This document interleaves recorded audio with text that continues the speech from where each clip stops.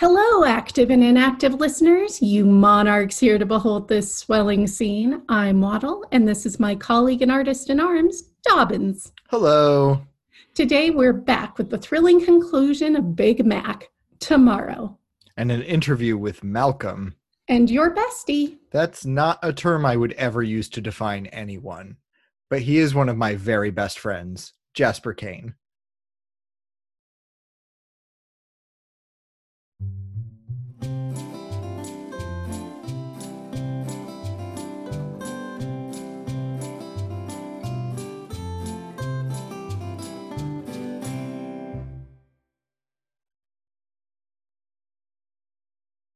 This week's arts calendar has some wonderful and joyful surprises. First off, Daub, if you will recall, last week you insulted my home unincorporated area by inferring that Romans are prone to hallucinations. That's not exactly. And yet, today, you will be wiping egg off your face, as it has now been announced that Claude Perkowski, the consummate artist with or without a studio, has been engaged in a site-specific art piece called Tree Sun, which will be open for an immersive viewing this weekend. The piece required the relocation of a portion of the Tarpeian wood outside of Rome to an area behind Valmont's Goats and Blooms, where Perkowski has arranged them in what he calls dynamic and powerful vectors, an intersection where botany, sky, and feeling collide. So, what do you have to say now, Daub? I don't know. It's a lot. You know I don't like you springing these on me without reviewing them before the show. He moved trees? Art can move mountains. Rounding out this week's calendar, at midnight tonight, the Seventh Sense Storytellers Guild will again be meeting, guided by Lucretia Page. As always, the meeting will take place telepathically, but rather than telling stories, tonight the participants are asked to join Lucretia in shutting the doors that the Scottish play has opened, and ostensibly shooing the something wicked out. Wise move. You can never be too careful. And finally, if you've got a set of pipes, Rome's Rodgers and Hammerstein Society is holding auditions next Wednesday to round out their roster. They are currently seeking 2 baritones and a soprano. So get out there, you songbirds, and show them what you got. So we're at the end of our Scottish journey. What are your takeaways, Waddle? If you'd asked me that at the beginning, Daub, I'd probably have said that the takeaway is about the dangers of ambition, the perils of meddling in supernatural affairs of which you know nothing. But now that we're here, I've started to reflect on different things. You? At the end of the day, Macbeth is, like all tragedies, about personal responsibilities. You said the name, Daub. I thought I'd finally gotten through to you on that. I don't like to spoil the fun and shared community of adhering to the ridiculous rules of the supposed curse, but we're at the end, and surely that requires a sober and serious look at... No, absolutely not. I hate the serious and sober. This is a play about ghosts and witches. Ooh. The play Melville derided as appealing to the great unwashed with its blood and daggers, and a sober and serious take just makes me sad. The tragedies are supposed to make you sad, and this one in particular maybe makes you in particular sad because it is in part about what happens when you let the unworthy assume a position of authority instead of opposing them. No, Tob. It's about how all of us can be corrupted by power and how ambition can be our unraveling. That is a convenient meaning for you. Besides, I thought you said you were looking at new things. I am. I think we like to cast the tragedies as political because somehow it is easier to look at the dissolution of a state than it is to confront the fact that these kings are not pawns on a chessboard, they're people. This is a tragedy about how families are destroyed by ambition and the interest in the state over the interest in the hearth. Malcolm loses a father, Fleance loses a father, Seward loses a son, Macduff loses a whole family.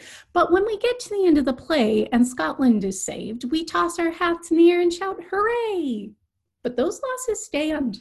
So when you consider that human cost, you don't think that Lennox, Banquo, Ross, and on had an obligation to stand up to Macbeth immediately and not wait until they had to go to England and bring back an army? I mean, obviously, but they don't because they all think they could be the next Mackers. It's ambition that stops them. I think it's cowardice. But if they were all noble, we wouldn't have a story, would we? You're not wrong. Okay, so we're getting ready to end this one. The thrilling conclusion is about to begin in a few moments. And then, of course, we will return for what Arden Radio Theater will do next. Now, I've got the most recent odds from Wink Tittle. He'll be accepting bets up until the end of tonight's installment, so call it in now. I know you don't want to hear it, Waddle, but the odds are currently 5-1 that you direct the next show, and Lear is running 3-2. Obviously, we won't be doing Lear. 2 tragedies back to back in this economy? That's a no. And what about you? Are you finally going to take the reins? I can neither deny nor confirm that at this time. That's a change in tone. Maybe I've been listening to you more than you think. Well, you heard it here, folks, and I'm sure Wink has changed his odds accordingly. Who else does he have on the board, Waddle? Let's see. It looks like Barry is a long shot at 1-6, and Olivia Monk is on the board at 2-7. Let's all hope it's Olivia between those two. For shows, Lear is currently the favorite, Dark Horse Pericles at 2-7, and a respectable showing from a history with Richard III coming in at 4-9. What's your pick? Well, obviously, because of our involvement with the Horned Moon, you and I cannot place any actual bets. But if I could, my money would be on Pericles. Your money's always on Pericles. Everyone's money should always be on Pericles. You're not wrong. Despite your reluctance, I'm supporting Waddlear this year. And now, the thrilling conclusion of ART's Macbeth tomorrow.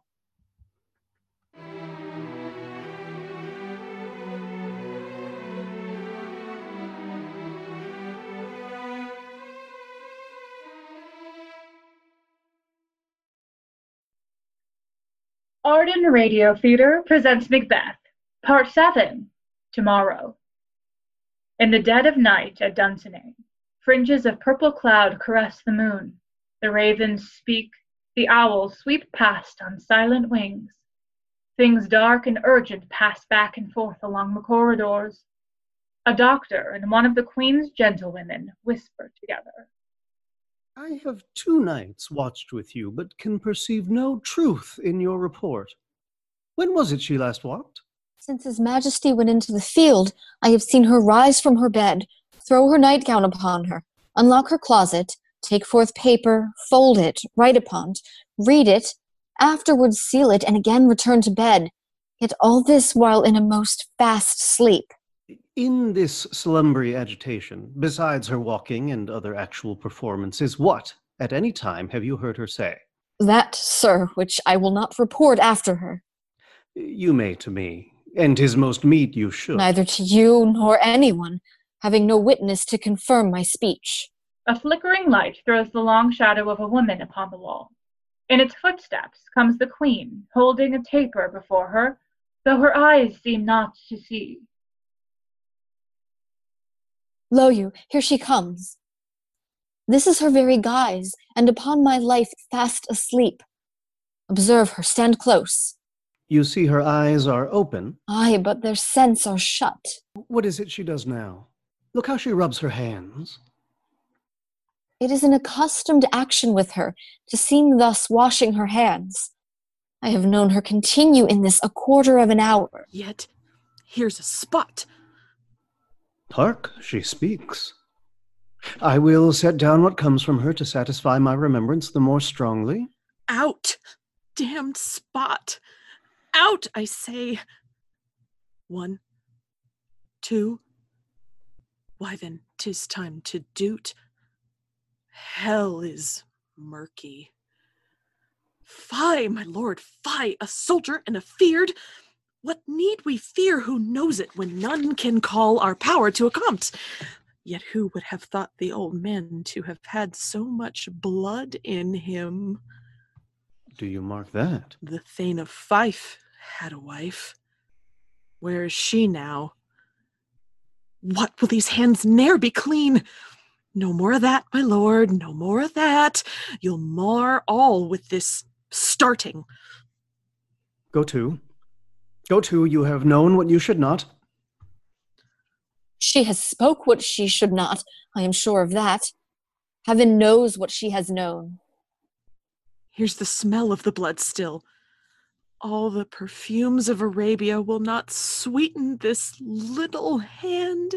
Oh, oh, oh. What a sigh is there. The heart is sorely charged. I would not have such a heart in my bosom for the dignity of the whole body. This disease is beyond my practice. Yet I have known those which have walked in their sleep who have died holily in their beds. Wash your hands, put on your nightgown, look not so pale. I tell you yet again, Banquo's buried. He cannot come out on's grave. Even so. To bed, to bed. There's knocking at the gate. Come, come, come, come, give me your hand.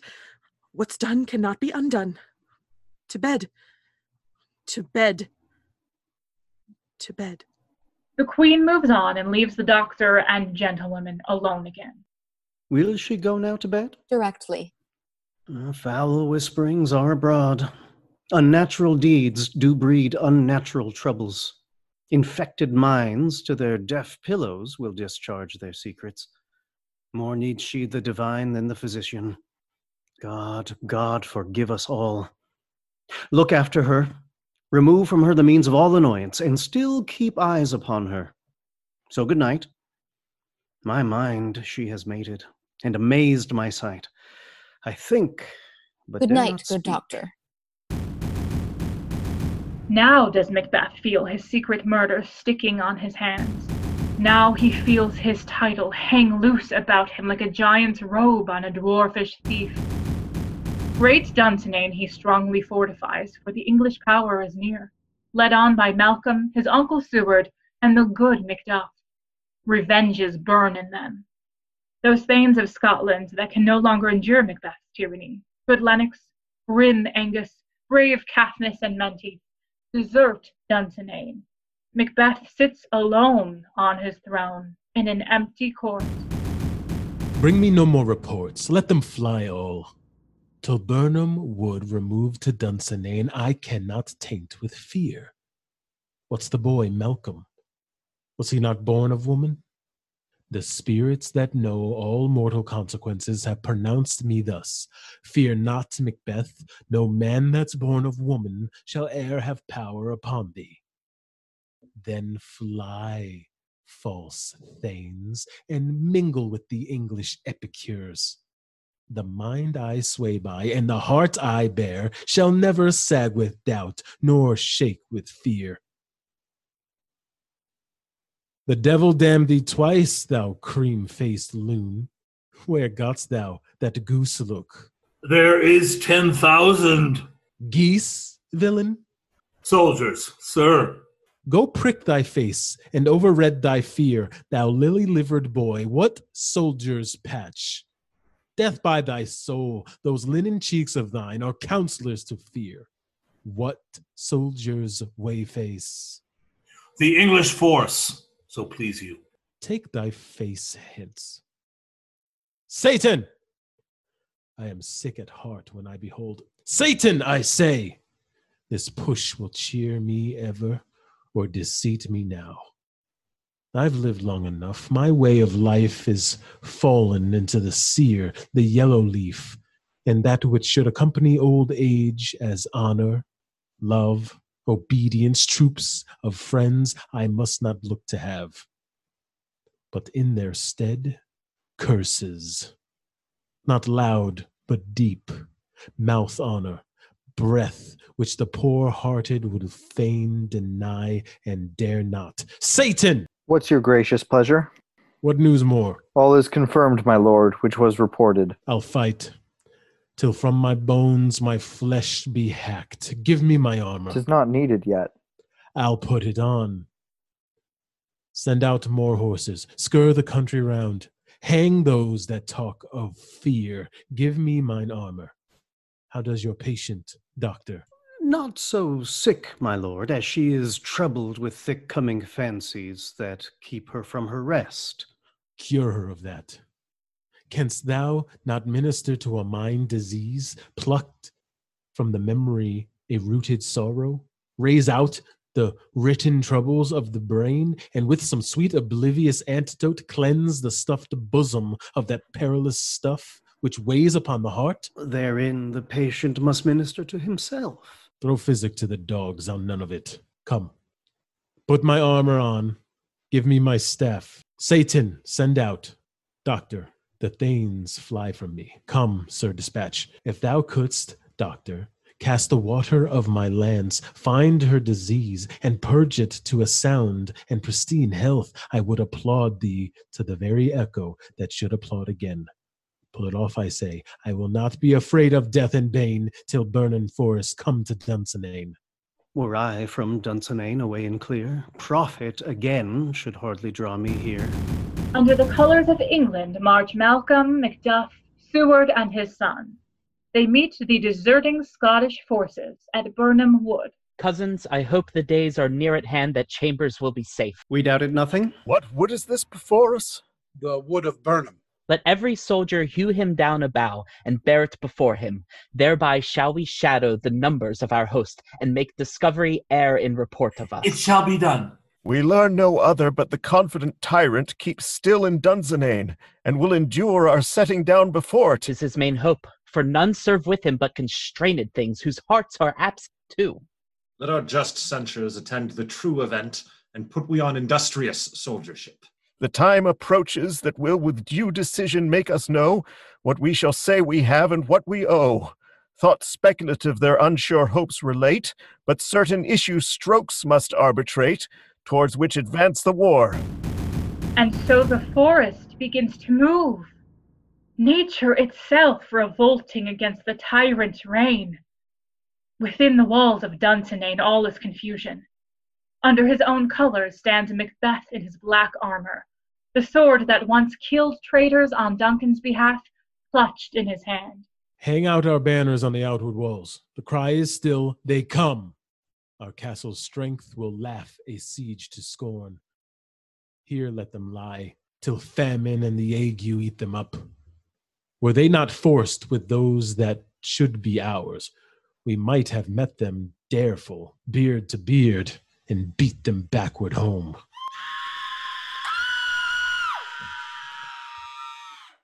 What is that noise? It is the cry of women, my lord. I have almost forgot the taste of fears. The time has been, my senses would have cooled to hear a night shriek, and my fell of hair would at a dismal treatise rouse and stir as life were in't.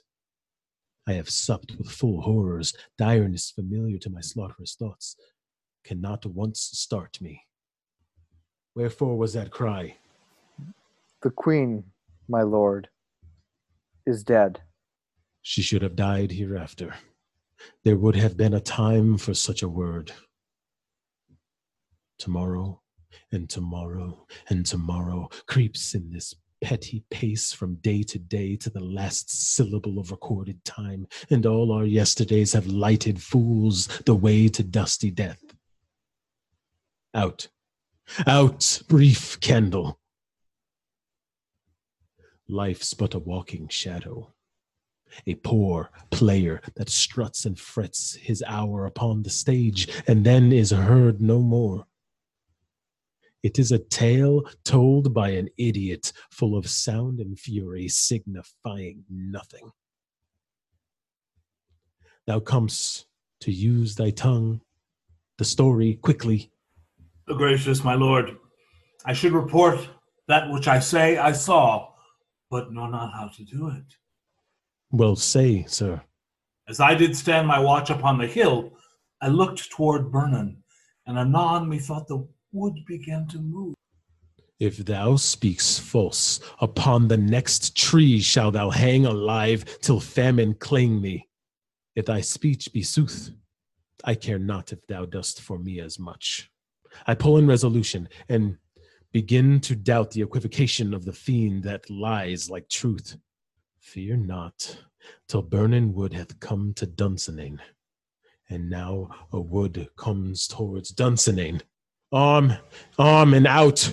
If this which he avouches does appear, there is no flying hence, no tearing here. I gin to be weary of the sun, and wish the estate of the world were now undone. Ring the alarm bell. Blow, wind, come, rack. At least we'll die with harness at our back.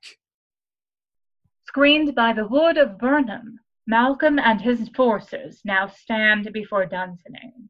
Now near enough, your levy screens throw down and show like those you are. You, worthy uncle, shall with my cousin, your right noble son, lead our first battle.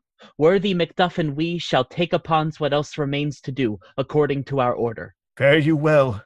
Do we but find the tyrant's power tonight? Let us be beaten if we cannot fight. Make all our trumpets speak. Give them all breath, those clamorous harbingers of blood and death. Each man moves to meet the foe, all secretly hoping that they may be the one to pluck the crown from the tyrant's body. Macbeth himself enters the field, and men's legs turn to jelly before him, as he, roaring, stands his ground and builds himself a bulwark from the bodies of his foes. They have tied me to a stake. I cannot fly, but bear-like I must fight the course. What's he that was not born of woman? Such a one am I to fear or none? Enter young Seward, a lad with no beard on his cheek, but with courage filling his heart. Exhausted and battered, a smear of blood crusting on his face, his sword grows ever heavier as it stabs and pierces the hearts of his foes. He stumbles past his latest victory to see the enraged bear-like king. The sight, which has sent others flying, pours steel down young Seward's spine, and he raises his sword for action. What is thy name? Thou'lt be afraid to hear it. No, though thou call'st thyself a hotter name than any is in hell. My name's Macbeth. The devil himself could not pronounce a title more hateful to mine ear. No, nor more fearful. Thou liest, abhorred tyrant. With my sword I'll prove the lie thou speakst. As brave as he is, young Seward is no match for the warrior king. Though valiantly he fights, in moments Macbeth's dagger is thrust up into his belly, and with a deep gurgle his blood and his life pour onto the cobblestones. Thou wast born of woman, but swords I smile at, weapons laugh to scorn, brandished by man that's of a woman born. That way the noises. Tyrant, show thy face. If thou beest slain, and with no stroke of mine, my wife and children's ghosts will haunt me still. I cannot strike at wretched kerns, whose arms are hired to bear their staves. Either thou, Macbeth, or else my sword with an unbattered edge I sheathe again undeeded. There thou shouldst be, by this great clatter, when the greatest note seems bruited. Let me find him, fortune, and more I beg not. This way, my lord, the castle's gently rendered. The tyrant's people on both sides do fight. The noble thanes do bravely in the war. Day almost itself professes yours, and little is to do. We have met with foes that strike beside us. Enter, sir, the castle. Why should I play the Roman fool and die on mine own sword? Whiles I see lives, the gashes do better upon them. Turn, hellhound. Turn. Of all men else I have avoided thee. But get thee back. My soul is too much charged with the blood of thine already. I have no words.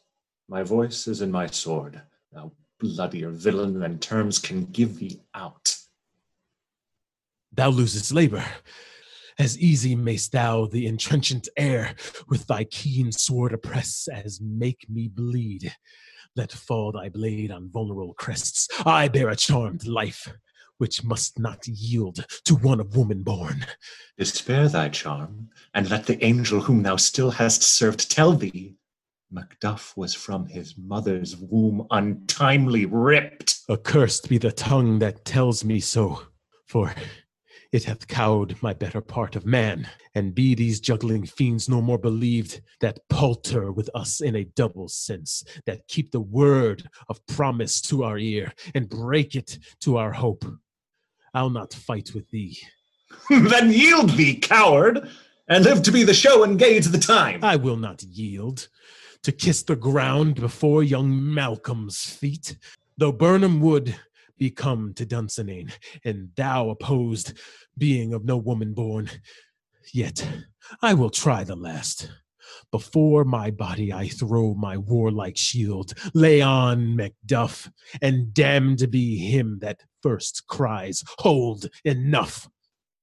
With all the power of revenge, Macduff raises his terrible sword and in an instant removes the king's crown, and the tyrant is no more.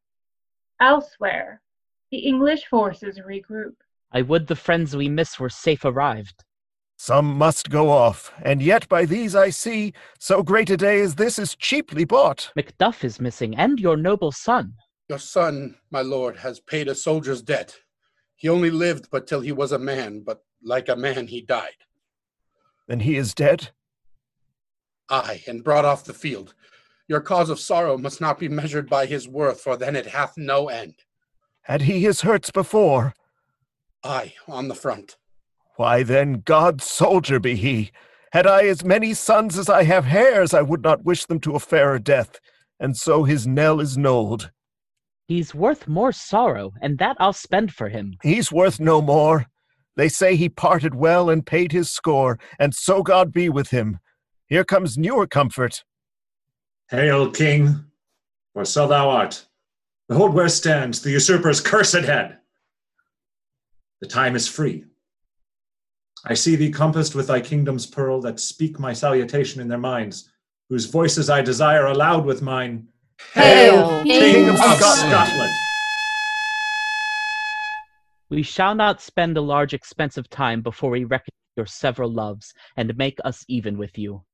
My thanes and kinsmen henceforth be earls, the first that ever Scotland in such an honor named.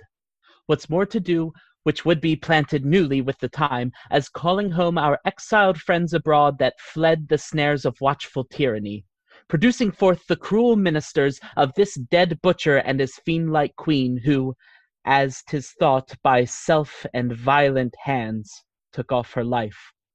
This, and what needful else that calls upon us, by the grace of grace, we will perform in measure, time, and place. So thanks to all at once, and to each one, whom we invite to see us crowned at Scone. Arden Radio Theatre's Macbeth was directed by Steven Spielberg and narrated by Diana Purblind.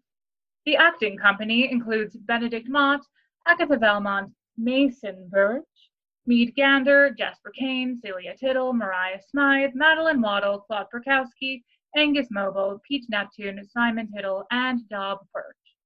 Arden Radio Theatre is broadcast on 98.5 KMEW, The Cat, serving the towns of Elsa, Nor, Padua, Verona, Milford Haven, and the unincorporated area of Rome, and is supported by the generosity of listeners like you.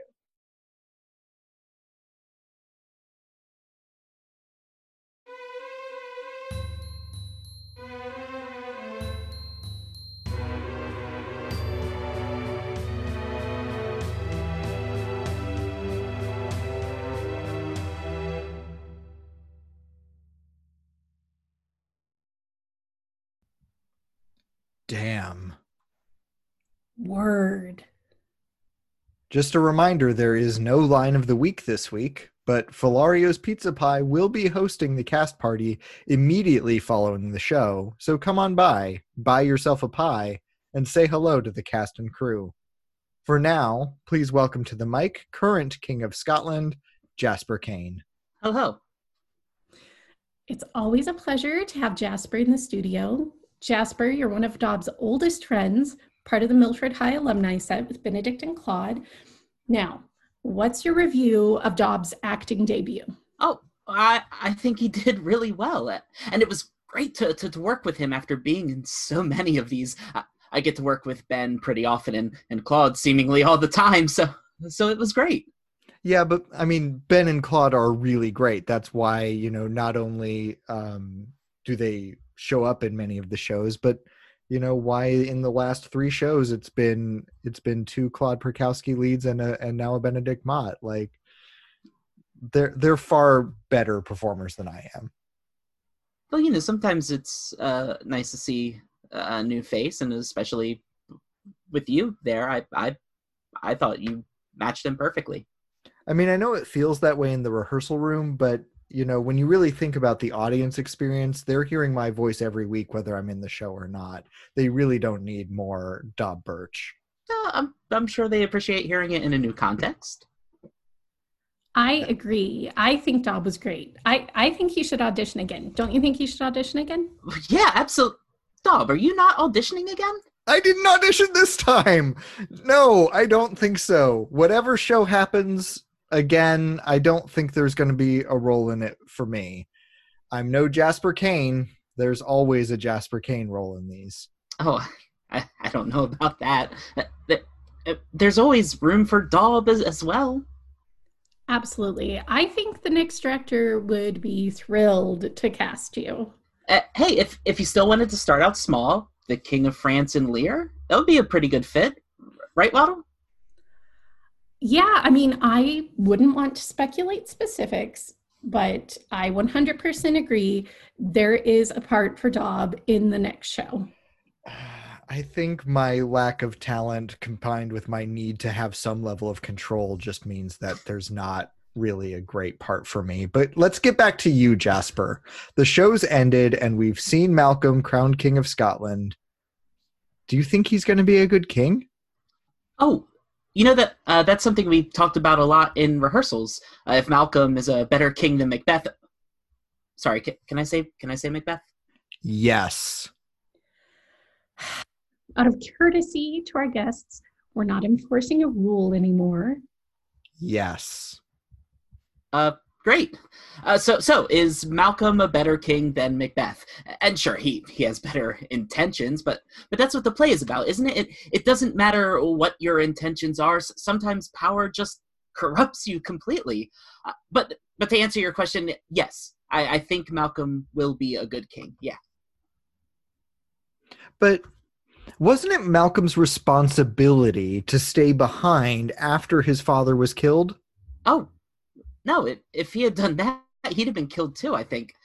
And maybe this is just because I'm still in the headspace of Malcolm, still going to bat for him, you might say. But I think he did the right thing in running when he did. It was better for him to survive and then come back to defeat Macbeth. Otherwise, Macbeth would still have done what he did. There would have been no end to it. It's an interesting take, and I feel like it pokes some holes in Daub's favorite theory about personal responsibility.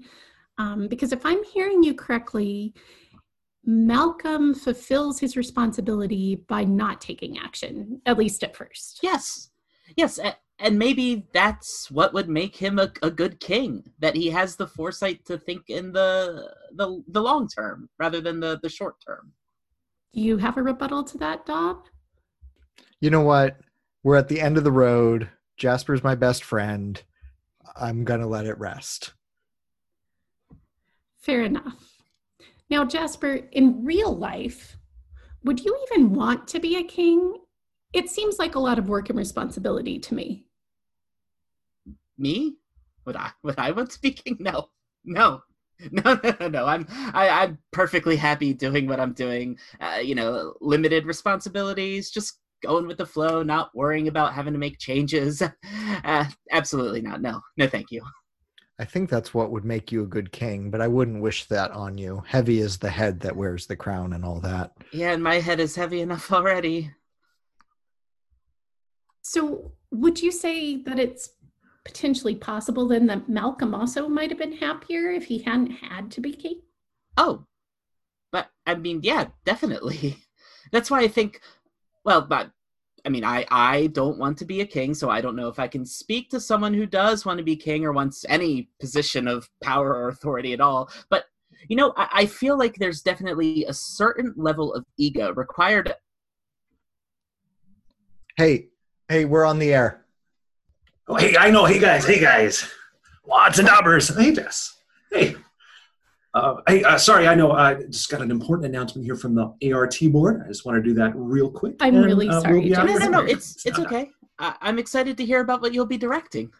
Well, that aside, this is really not how it works, Mason. Why are you making announcements on the part of the board? Oh, that's actually part of the announcement. Come on, have a seat, Doc. I guess we're welcoming to the studio Mason Birch and Diana Purblind with a special announcement from the board of Arden Radio Theater. Let's get this over with. Announce what you need to announce. All right, thanks. First off, I have a response from the board to the anonymous letter from a few weeks ago. That's right here. That's good. And much more important than an interview with me.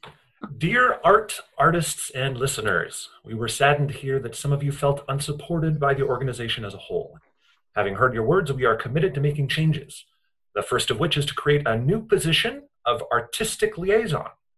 This is a liaison between us, the board, and you, the artists, to keep communication between both parties clear without giving up the board's anonymity.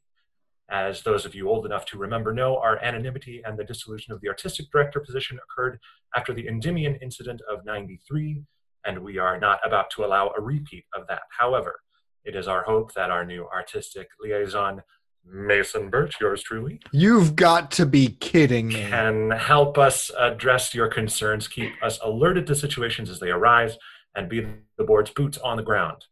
To this end, we are appointing Mason as the director of our 54th production, Much Ado About Nothing. Wait.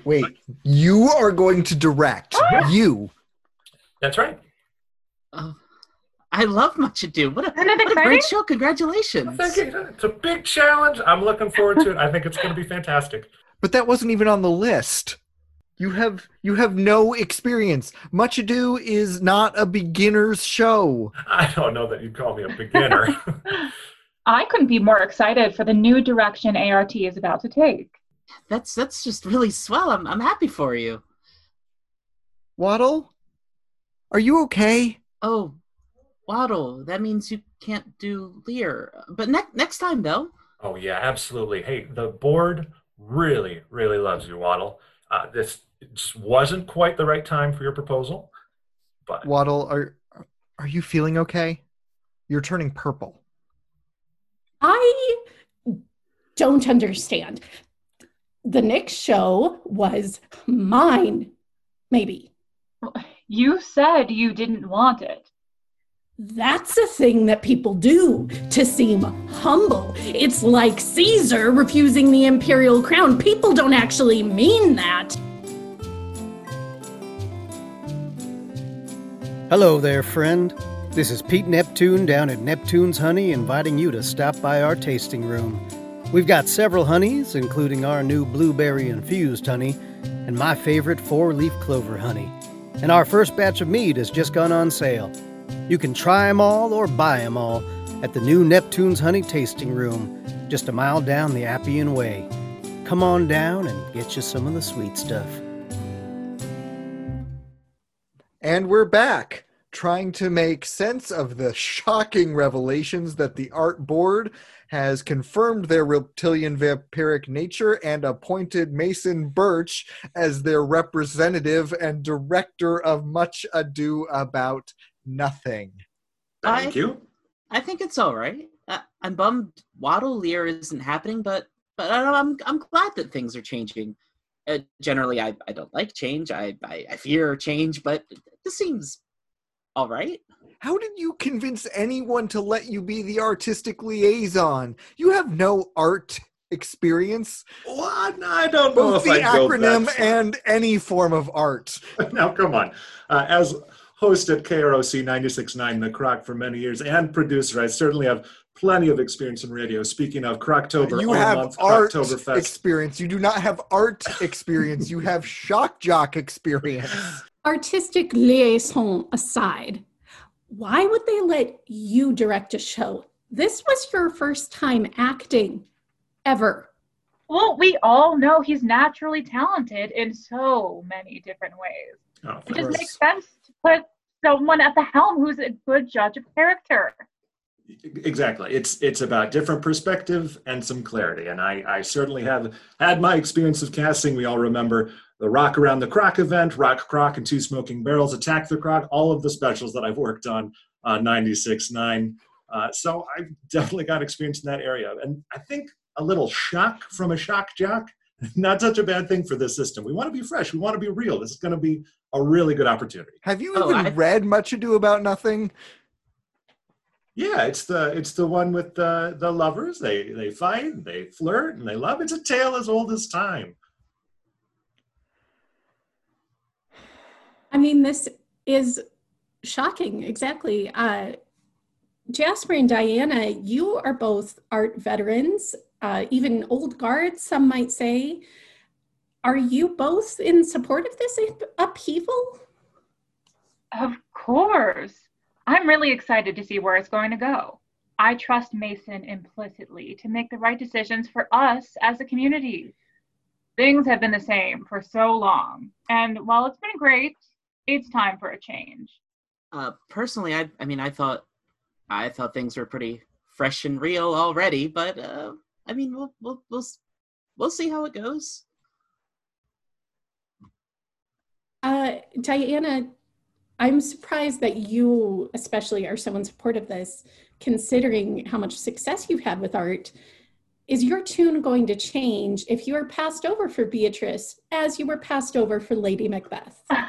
Hold on. First of all, I wasn't passed over. I was chosen to narrate one of the important jobs on the radio. Secondly, of course, I'm going to audition for Beatrice, but... And naturally, I want to say it's a little early to be talking about casting decisions. We have not gotten to that step in the process yet.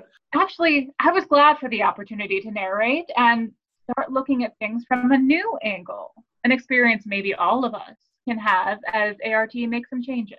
It just feels like after Spalberg upended the apple cart with some different casting choices, now we're throwing out the baby with the dishwasher. Oh, hang on there, Daubers. I wouldn't phrase it like that. We had a new director, Steven Spalberg, and he tried out some new things, and I think we've realized that there is value in different approaches. So I think a great way to continue that is to continue to shake things up.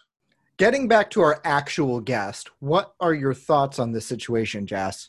Oh, which part? There's so much being said. Let's just focus on the idea of new approaches, shaking things up. Oh, yeah. Well, Spalberg stuff was exciting, getting to try new ways of working. Sometimes too exciting. I got a rash halfway through the process, but it's fine. It cleared up. It's fine. It's fine. So with all that being said, Jasper, do you plan to audition for this Much Ado with its untested director and this new direction? Is there a future for Jasper Kane in this new art that's being created? Yes. Yeah, I always audition. Of course. Yeah, of course I'll audition. Hey, Wads, if I can jump in here, of course I want to encourage all art veterans to audition, but newcomers absolutely feel free to audition as well. We want as many perspectives as possible. We want to cast as wide a net as we can to make the best production possible. Exactly. Everybody should audition for sure. Each and every one of you should audition. I mean, there are so many firecracker parts. I mean, Beatrice is just like, oh, wow, the coolest. And I mean, there's Benedict. And there's so many other characters. Really consider it. So we're hearing a lot about this fresh take on art. How is that going to manifest in this production? Should we expect some innovative approaches to Much Ado? Well, I want to say we're not going to invent the wheel here, right? Obviously, I've got a lot of experience in the medium, but we want to reinvest in character. We want to reinvest in story and, of course, the unique challenges of radio as a medium. Oh, that sounds really exciting. Yeah. So it's a radio show. So, you think, what do we need to make that work? Is that more narration for this narrative? Is it more clarity? And that's what we're going to focus on in the production. We've always been a radio theater. How are you, what are you bringing differently to that? Great question. We want to embrace that medium. We want to focus on what people are hearing outside of the words. What's that whirl? What does that sound like? And that's what we want to do. I mean, when Daub's not in the show, we have had more sound effects. Wait, what are you saying?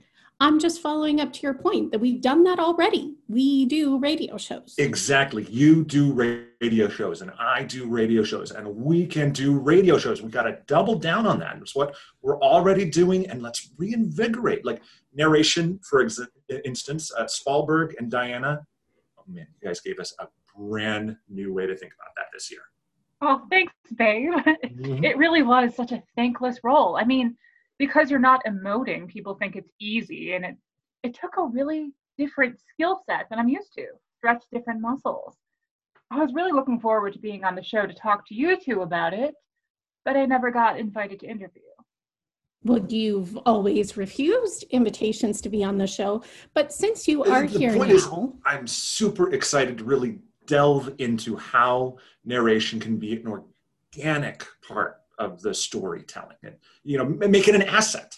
Oh, that's a really cool concept. The narration could interact with the cast, make it more integrated in the story. Absolutely. That's totally a possibility too. What happens if the narrator is a character or treated as a character? And of course, Benedict and Beatrice are such great roles that they demand such great actors that the casting process will have to be more fair and transparent than in the past. Mason, is that a part of your goal? Well, first of all, I want to be clear. I don't have any qualms with past casting, but I would say that Spalberg's choices for Macros drove home how ART usually plays it safe, and that's great. But I think you can expect some surprises as I'm ready to take some chances, push folks out of their comfort zone, see what comes out of that energy. I begrudgingly admit that a lot of that does sound appealing. I guess the proof will be in the pudding. But I guess I'm becoming hesitantly optimistic about this. Well, all right. This is a lot to take in, and we don't have time to address it all. So we'll have to see how it goes in the next season. Until then, there's nothing left to do except ask the Shakespeare question. Waddle? All right. Tonight's question comes from Richard III. Knowest thou not any whom corrupting gold will tempt unto a close exploit of death? Knowest thou not any whom corrupting gold will tempt unto a close exploit of death? You know, that is such a beautiful question. I think I might need a minute to think about it, actually. Well, why don't you take that moment while we hear from our actual guest? What's your answer to that, Jasper? No. I think everyone's susceptible. Mason, do you want to weigh in? Absolutely. Thank you. It's a beautiful question. Again, Waddle Daub, so glad to be on this cast. This has been amazing. As for the question, you know, I think there's a lot of truth in that, right? Absolute power corrupting, absolutely. But it's a game, right? This whole crazy thing we got thrown into called life, it's a game. And, you know, winners and losers, you got to learn to play it. And so I think, I don't know that there's much of anybody that can't be swayed by it. We want to be our best selves about it and try to take a perspective on a higher plane when we can. But, you know, when it comes down to it, we ain't nothing but mammals. Disgusting. Mason? Thanks. Diana, please give us a palate cleanser for that. Oh, I mean, I think everything you said was absolutely right. We'll probably have a conversation about this driving home. Yes, presumably you do both agree about being nothing but mammals. That's it for now, folks. We'll be back in 2 months with Much Ado About Nothing, directed by Mason Birch. May God have mercy on our souls. Until Looking then, forward to it. All we have to say is the show is our show. And these dogs are my dogs. Ruff. Ruff. We're Waddle. And Daub. And this has been The Horned Moon Presents. If this podcast has offended, think but this and all is mended. That this a work of fiction is nothing real but for coincidence. The Horned Moon Presents was written by Merlin Cusell and produced by me, Marshall B. Garrett. Our cast includes Mike Lake as Macbeth and Benedict Mott, Aubrey Whitlock as Lady Macbeth and Agatha Valmont, Katie Wells as the narrator and Diana Purblind, Russell Matthews as Macduff and Mason Birch, Charlie Johnson as Malcolm and Jasper Kane, M. Finch as Meade Gander and Banquo, Tess Garrett as Witch 1 and Celia Tittle, Merlin as Witch 2 and Madeline Waddle, Alexis Savon as Witch 3 and Mariah Smythe, Zach Brewstergeist as Duncan and Mr. Simon Tittle, Nick Christensen as Ross and Claude Perkowski, Dave DeChristopher as Lennox and Angus Mobile, John O'Island as Angus and Pete Neptune, and I played Satan and Daub Birch. Our music is written by Andrew Dickinson and mixed by Eric Bostic. Macbeth was directed by me with narration by Merlin. Now that our first season is over, we're taking a couple months to put together next season, and we'll be back with you in January with Much Ado About Nothing. It's a great time in our interim to introduce the show to family, friends, neighbors. Keep your feed refreshing for a few little extras in the meantime, and we'll see you soon. So like, subscribe if we be friends, and Mason may restore amends.